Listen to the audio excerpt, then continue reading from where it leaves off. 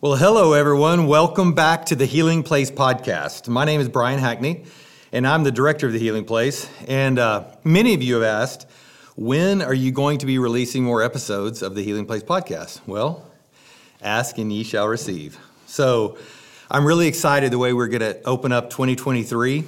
A few weeks ago, I sat down with a really good friend, Beth McGuire, and we recorded 7 episodes of a podcast called Beautiful Ashes.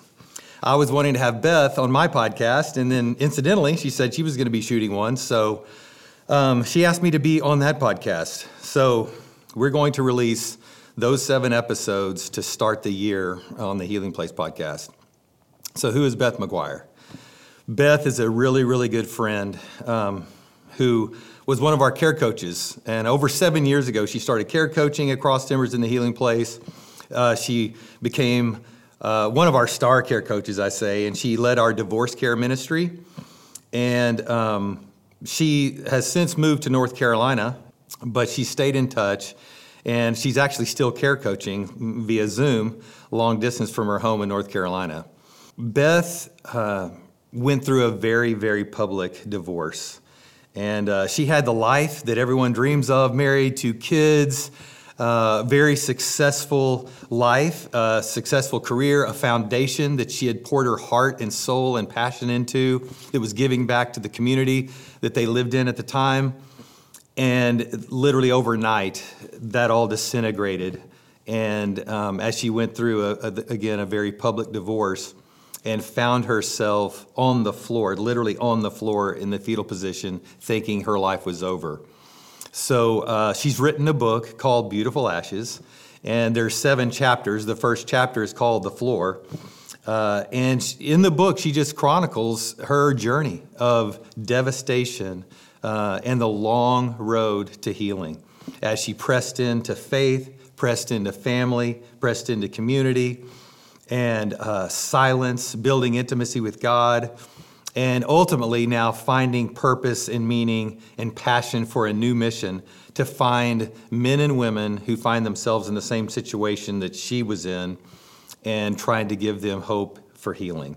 So yeah, we sat down and recorded 7 episodes, 1 for each chapter.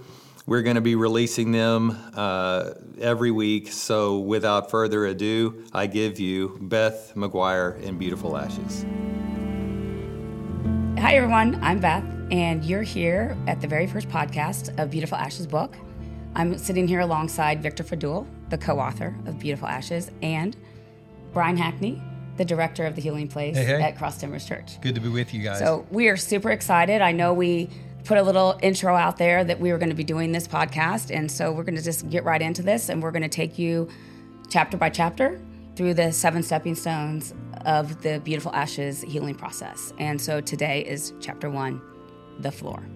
And I'm going to kind of hand that back over to Victor, and from here we'll go. Yeah, we're here to get in conversation just about what it looked like for you to walk through your own healing journey, because the entire point, not only of the book, but ultimately of the ministry, is we want to be able to walk people through the healing process.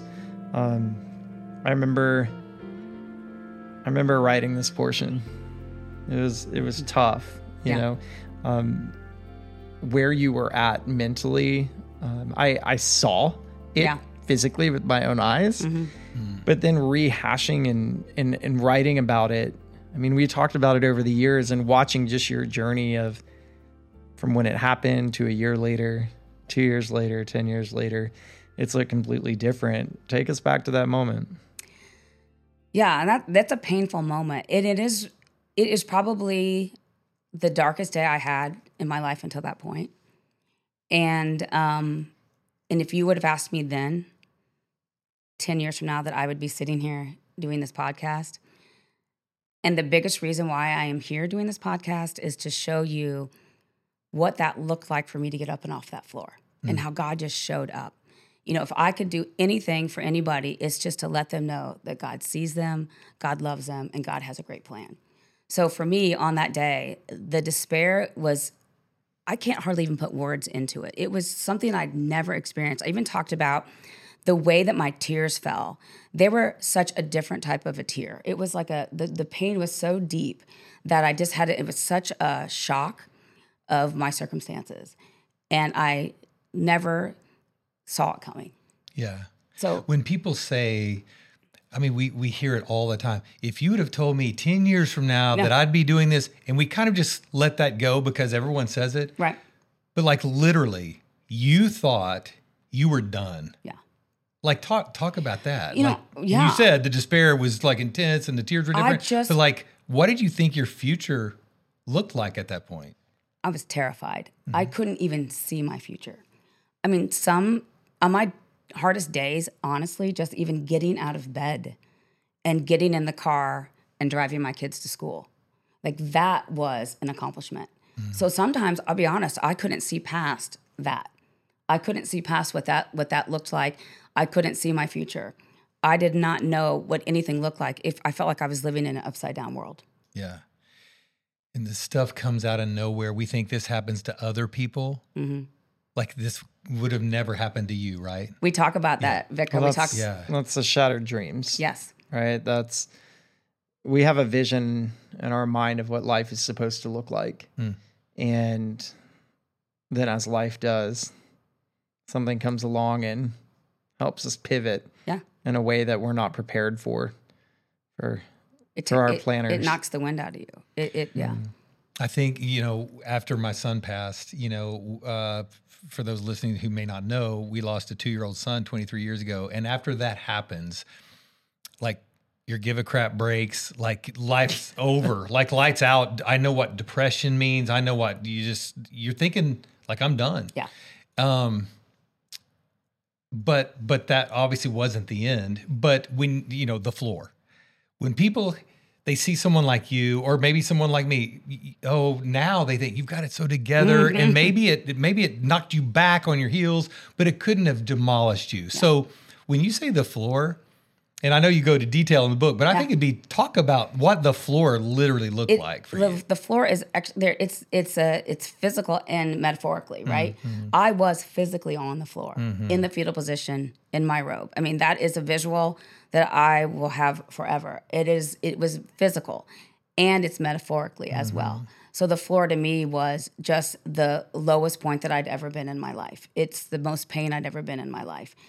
And but here's what's actually kind of cool about that moment now, hindsight 2020, it is when I look back on that moment, there was the presence of God. And it was probably the first time that I was in such desperation. I was just grasping for anything to hold on to. And in that moment, he was there. He was there. So as Christians, so many times, even worship, we need to usher him in, and when we pray, I need to make sure my prayers aren't bouncing off the ceiling. So God's out there. We think he's out there, and we got to somehow get him. Yeah. You're saying he was always with you. He was inside of you. Yeah. But I don't think I knew that at the time. We talk about this in the book too, and we talk about where I was as far as in my faith walk. And I was always believed in Jesus. I mean, that was just ingrained in me in my childhood. But what I didn't understand was the relationship part of him.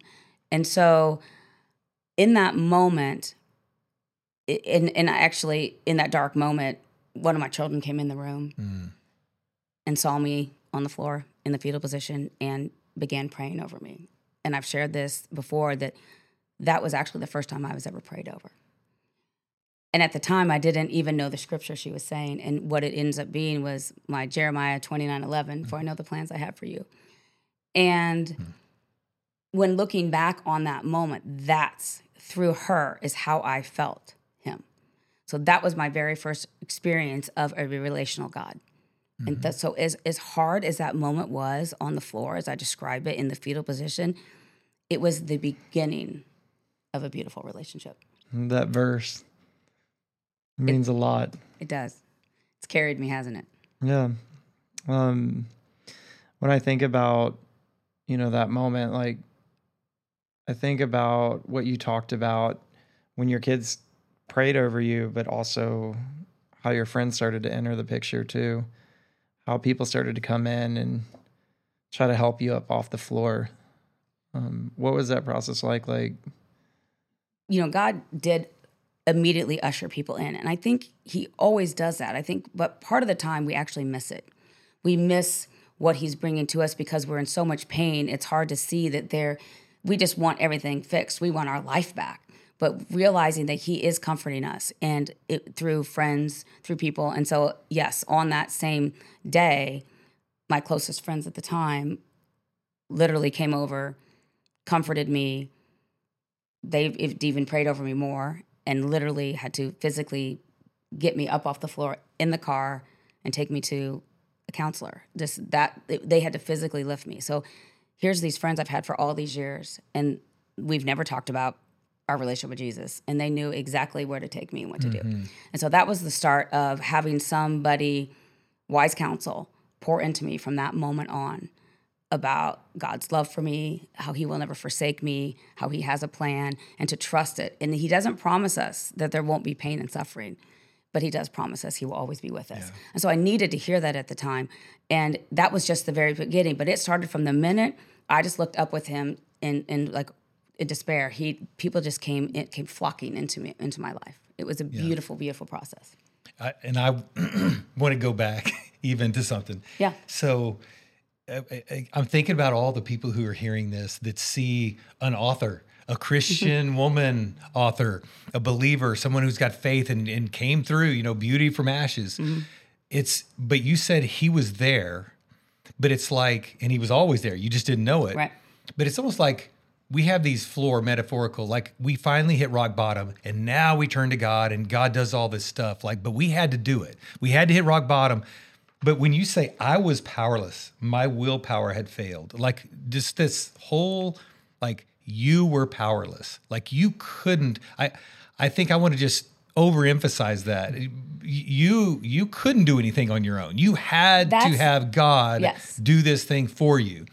Yeah. Yeah. Right? And Victor and I've talked about this a lot, and he knows this about me really well. That brings in the control factor of my life. And the powerlessness is releasing the control that you think you have, because we never really do. But it's the facade of control. Yeah. And so the powerlessness is just the acknowledgement that what you just said, that you cannot do this without him. In my own will and white knuckling through it, I am not going to do that on my own will. And so learning that, number one, I'm not meant to do it on my own. But I spent a lifetime of trying to do everything on my own and control every outcome. Well, and also in fairness, you were really good at it for a long period of time. I mean, obviously you can look, a lot of what you've done is out there and people can see that. And there were a lot of things that you had built, with your family. And it's crazy that you ended up on the floor, right? Mm-hmm. But then it's really cool to see when you admit powerlessness, what God can turn around and do with everything he's already done in and through you. Yep. He's just expounding on what he's already done. It's not like everything is gone. It's a continuation. Right. That's a really good point too as well.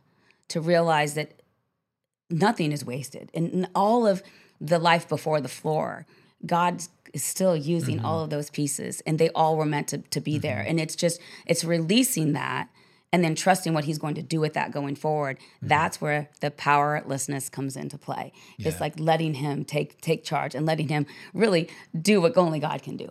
I hear, again, I'm just hearing how many times I've heard growing up, in my weakness, he is made strong. Yeah. But we don't really understand what totally dying to be resurrected. We all want to, we say we want to take up our cross and follow Jesus. Dude, dying sucks, right? I mean, where are you going when you pick up that cross? You're going to die. Yeah. But you have to be dead before there will be a true resurrection. If you don't, you're just propping up your old self. Right? Go ahead. Yeah, no, because you talk about that, Victor, about the book. We talk about how, picking up your cross daily. And we say that flippantly, because we all know as Christians, what that means, but what that really, really means. So yeah, you talk about that a lot, and it's true what that looks like to pick up your cross every day. Yeah. It's not easy. It's hard not to jump ahead.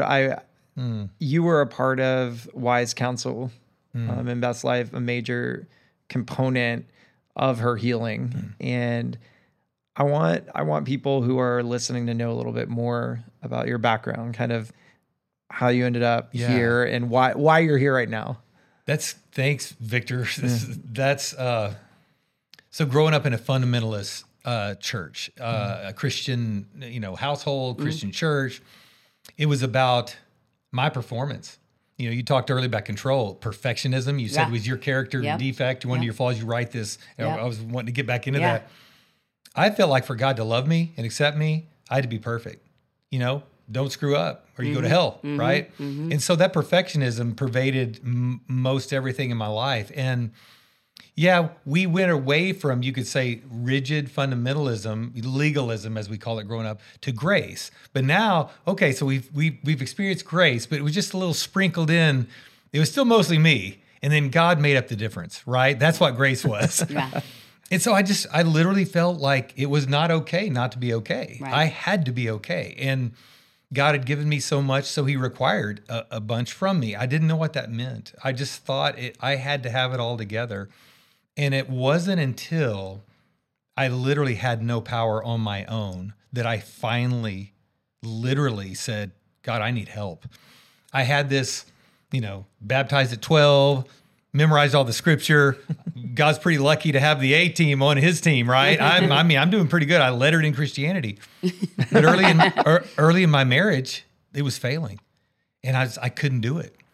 And if God didn't come through like I was through, my marriage was through. So you fast forward, I just started seeing that the churches that I was a part of, everything had to be fine. The plastic, the veneer, the face, you couldn't say, I'm really struggling. Like I can't do this. Now, last I checked, when you're dead, you have to have someone outside of you revive you. Yeah. God had to do, clear, boom, he has to pull out the paddles. He has to give me mouth to mouth. Yeah. Like I couldn't do it on my own, but I could never admit that. And when I finally was able to admit that, and I saw what God did, my life literally changed. And so I wanted to be a part of a church where we didn't hide, we didn't dodge, we didn't have to have it all together. It was okay not to be okay. And then when you plant a church like that and you're vulnerable with grieving out loud, you're grieving the loss of a child and all the stuff that happens from that. But you're honest about your failings in marriage. You're honest about everything. That's attractional, and people are coming left and right. And so, this church, the church I was a part of, started blowing up at the time. Like people are coming and saying, "I want to be a part of that, where it's okay not to be okay." And so then I wanted to be a part of something like the Healing Place that I'm the director of now, where literally people of all walks of life, young, old, single, married, can come and say, my way's not working, can you help? And there's no shame. You create an environment where there's no shame, and people will be vulnerable. They'll confess. They'll be open. The Bible doesn't say don't sin. It says confess sin so you can be healed. Yeah. So you have to have an environment where no shame, no judgment, so people will come and share their stuff so they can get help. So that's who I am. Amen. It's what I do. Yeah. Yeah. That's something I heard while you were sharing. You both were walking very similar walks, just in different places. You had to have it all together. Yeah. Especially on screen, right? And you had to have it all together in one of the most intimate, personal places where it's supposed to be the most vulnerable and messy and okay. Yeah. And well, I think that's the deal. We hide, right? All of us do. And there's shame. That's why it's this story. Yes. I was going to say the ubiquitous condition of man, shame. And that's why I love the story of Adam and Eve. Yes. Like that story's been around a long time, right? And shame was what separated them. Not their, disobedience. It's shame. It was shame, right? In that moment of that despair, whatever you want to call it, in your ashes, as we like to call it here, the fact that you either have a choice at that moment. You're going to either grow bitter or better. And you really do have a choice. But you are at gunpoint. And that is to me one of the biggest because we know a lot of people that walk around on this earth and they're cynical and they're bitter and to me, I actually know that they're just not like an awful person. There's something so painful inside of them, and then they have shame on top of that, and they're so afraid to release that and share that for fear of being judged. And so that's the point where that powerlessness, if you hand that over to God, He will usher an army of people and places and things and beauty in the world to rise you up out of your ashes. And I can hear someone hearing that, Beth, and say, see there, she chose better, not bitter. And look what God did. But you chose bitterness for a while. Oh, no. And you write about it. No, you write about do. it. So talk about that. We do. I did. Were bitter. Yes. Victimhood. Is that in chapter 1? Is that in the floor? It's bitterness is in chapter 1. Yeah. I mean, we talk about working through my bitterness, and we'll get into that later. But, in that moment when that happens to you, and the part of the victim part, and retelling that story, a lot of that is, yes, just processing it because it's such a shock and awe. And remember, the grief cycle is real. And that, a death of a marriage is a loss, as if, if a spouse or somebody dies, and you have to grieve that out. And during that grieving process, you can get stuck.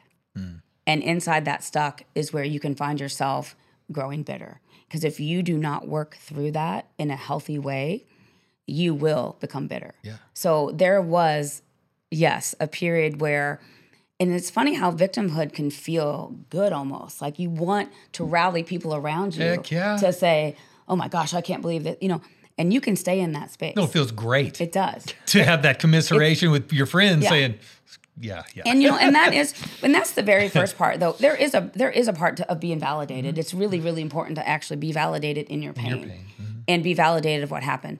But what my hope and prayer as we share what I actually did to come out from under, how did I stop being bitter? Yeah, and how so you did get I stuck move in it. How did you get unstuck? Yeah, honestly, it's a journey, and the process was very slow, to be super truthful. But the first was the surrender that we talked about. The powerlessness was the very, very first step. It is, all right, God, my life is not as I thought it was going to be. I had my plan. I had what I wanted, and that is not what it's going to look like.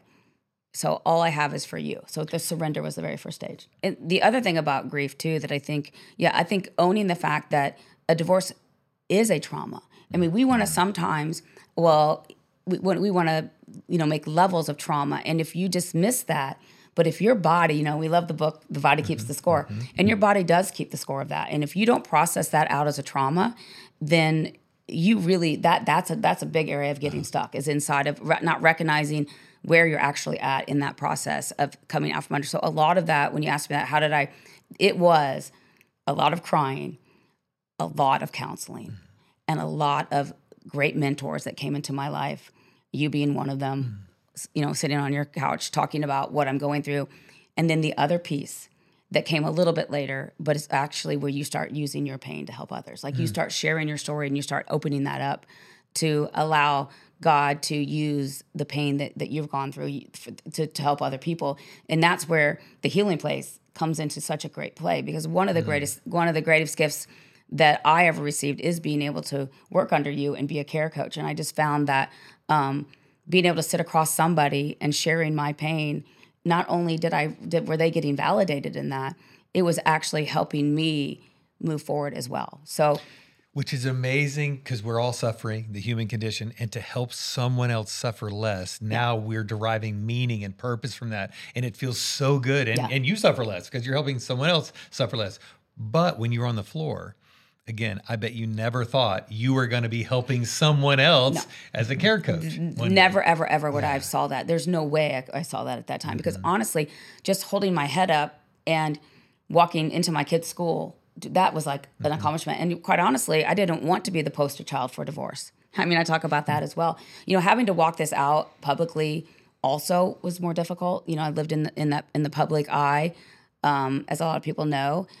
And it's not that necessarily matters. It just magnifies for people to see it. It's not anything different. Did it magnify, humiliation? Yeah. How did it hinder your healing, being so public? because of a lot of it is my personality, just feeling like everybody had a bird's eye view of my personal struggles. And so everybody did had your an opinion. perfectionism even come into play in walking through the divorce? And my perfectionism and one of my deepest needs, as I think everyone's is to be deeply known and deeply understood. And being misunderstood of what was going on and feeling judged and feeling, but that the truths were out there that were not truths, and just trying to walk that out with class and grace. That's what I used to, and only, I know that the only way I was able to do that is by the grace of God. My own will and my own power, no way. I would have failed miserably, and I would have not done that with class and grace. And that's the other thing, knowing where I was before I was on the floor and had this relationship with Jesus, I would have handled this very differently. Something I think is important for an audience listening is, what is the consequence of bitterness? Good. Play that out, right? Yeah. I mean, you do have a choice, because there are people, I mean, we've even run into people that we know that they want to stay stuck. Yes. They choose to do that. And from you too, Brian, like biblically, what is the consequence of bitterness, a hardened heart? It's a great question. When Jesus at the pool of Bethesda, some people say, when he asked the guy who's been there for 38 years, he says, do you want to get well? Yeah. That's a great question. That's really, you may think, what? Why did he ask him that? Well, every time the water stirred, that the Spirit stirs the water, the first person gets to it, they get healed. I can never get down there, dang it. It's like, dude, do you want to get well? Or do you like to sit here and gripe about this? Yeah. Right? It's a great question. And so, I think we at some point, the pain of staying the same, right, needs to be worse than the pain of actually, healing. And then we finally say, I'm sick and tired of being sick and tired, and I want to do something new. Or how do you say it, Victor? The lesson is destined to be repeated until the lesson is learned. There you go. Or there's another one. Is that what you're looking for? No, well, that's that one too, but it's also that, are you going to get in enough pain to do something different? Yeah. One day you'll get in enough pain to do something different. Wow, there you go. Yeah. And that's really what that's actually what happened to me. The way that I had been walking my life out, trying to control everything, that was not working for me anymore. It didn't work. I thought, in my 20-year marriage, I had it all worked out. I had it all planned out. And in one swoop, it was all gone. Where did your perfectionism come from? I think it's a childhood. And can it change? Yeah. Can you change perfectionism? Or does it just stay with you forever? That's a tough. Sorry. But I'll give you a real answer with that. I think that, the wiring of me, yes, is a perfectionism, but I think how you allow yourself to release that is just, again, handing the things over to God. Like, I will get in situations still where I want to control it, I want a certain outcome, and I know now how to release that to God and go, hey, your ways are better than mine. And one of the biggest prayers I ask for when I get in those places is, God, give me your lens. Let me see it the way you see it. Because the way I'm seeing it, it doesn't make sense. It doesn't feel good. It's whatever. And I've tried my way. Yeah. And so, yes, when my perfectionism gets into that, it really is me in my place with God I just ask him that. I literally just ask him that. Help me see your lens. Just light the path so I just see it a little bit and trust you in that. And honestly, it's when you start acting in faith like that, he does come through. And so anytime I'm in that space, I literally will stop. Okay, I'll work out the perfectionism a little bit still. It's there. But it's not that that part of me is gone. It's just I know what to do with it now. My worldview was, if I just got through all of this, I would have my family intact and we'd be riding off into the sunset. I mean, literally, that's what I used to say all the time. You could personify the enemy and place that label on a lot of people, right?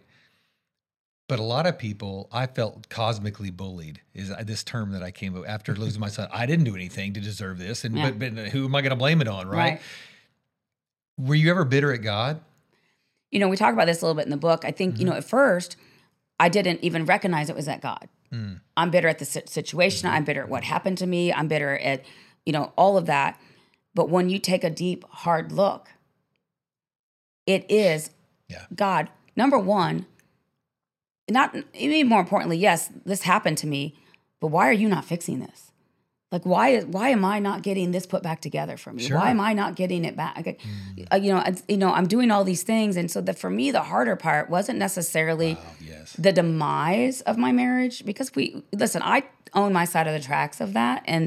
But to me, it was more about like, why is God not redeeming that? And understanding what restoration looks like in God's lens isn't always a restoration of a marriage, because it takes two willing people to do that.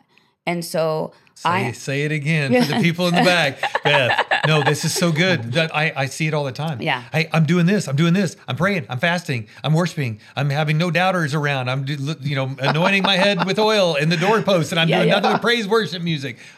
But it still happens. God's not doing his thing. No. So what do you do with that? We have to recognize that what we want isn't always what's best for us, or even we all have free will.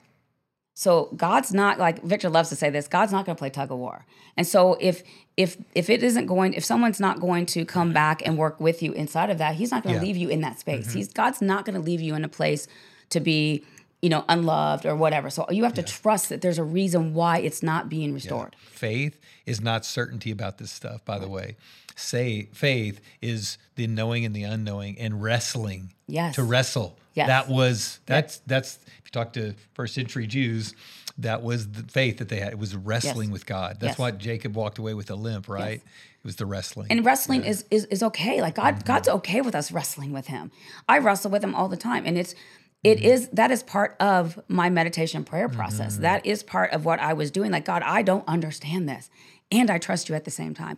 God, I don't like this, and I know you're my God and you're for me. How long did it take to get to that point from the floor? Well, I would tell you from the floor, that whole first year, I was wrestling really hard with God, trying to make sense of it all. And I was surrounded by people that were just constantly reminding me of who my God was. So, and I still wrestle with him. Let's just not lie. Even 10 years later, I can still wrestle with where I'm at. We never are perfected, right? We're always a work in progress. And the healing process to me is ongoing. It's different levels. And there was a great Lisa TerKeurst, who I love.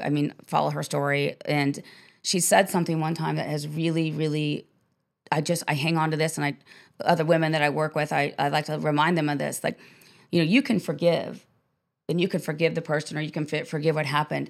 And you're like, and then you're like, okay, I forgive. I did all these things that God's calling me to forgive. And then all of a sudden something happens. You're like, gosh, I'm feeling this all over again. I'm angry again. I'm upset again.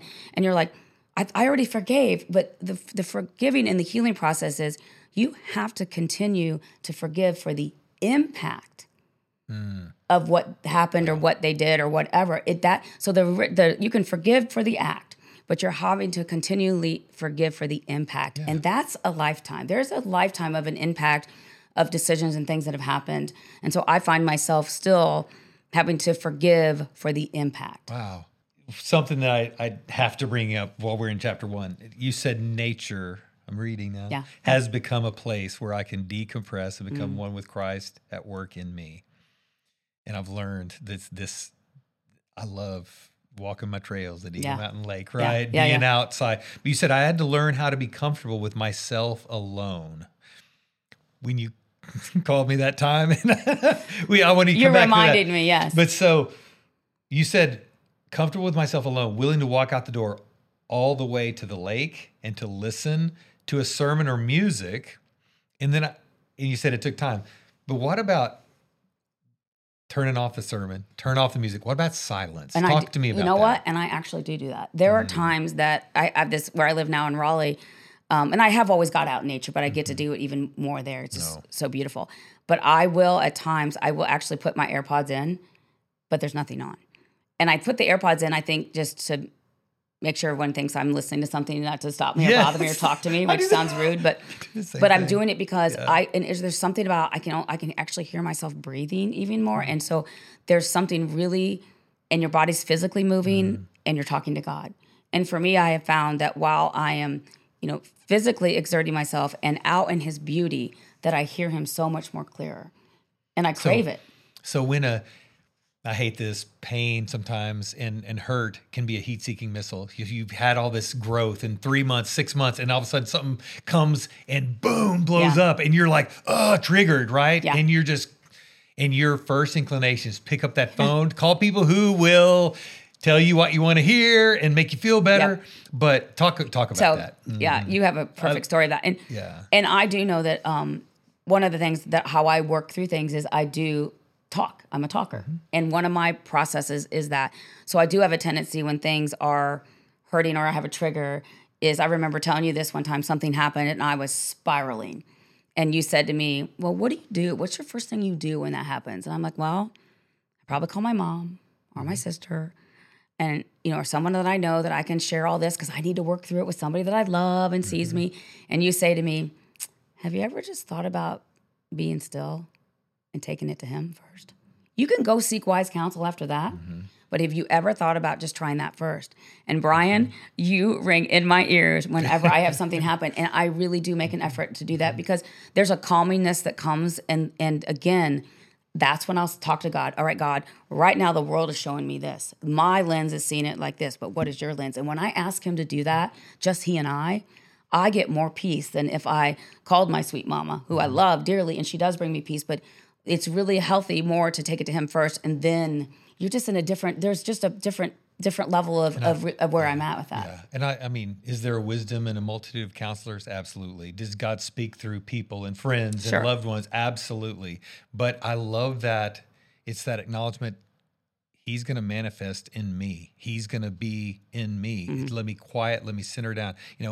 Get in your bathtub, have your wine, but don't pick up the phone where you go, and that could be distracting or blocking from the very word that God wants to speak deep within yourself. Yeah. Calling on him as you just are journeying through your daily life, if that starts to become your natural habit, you will walk in so much more peace. And when a trigger or something does happen, it'll be, you won't spiral as far or stay there as long. You'll be able to come back out of that. To be filled with the Spirit of God, you have to be emptied first.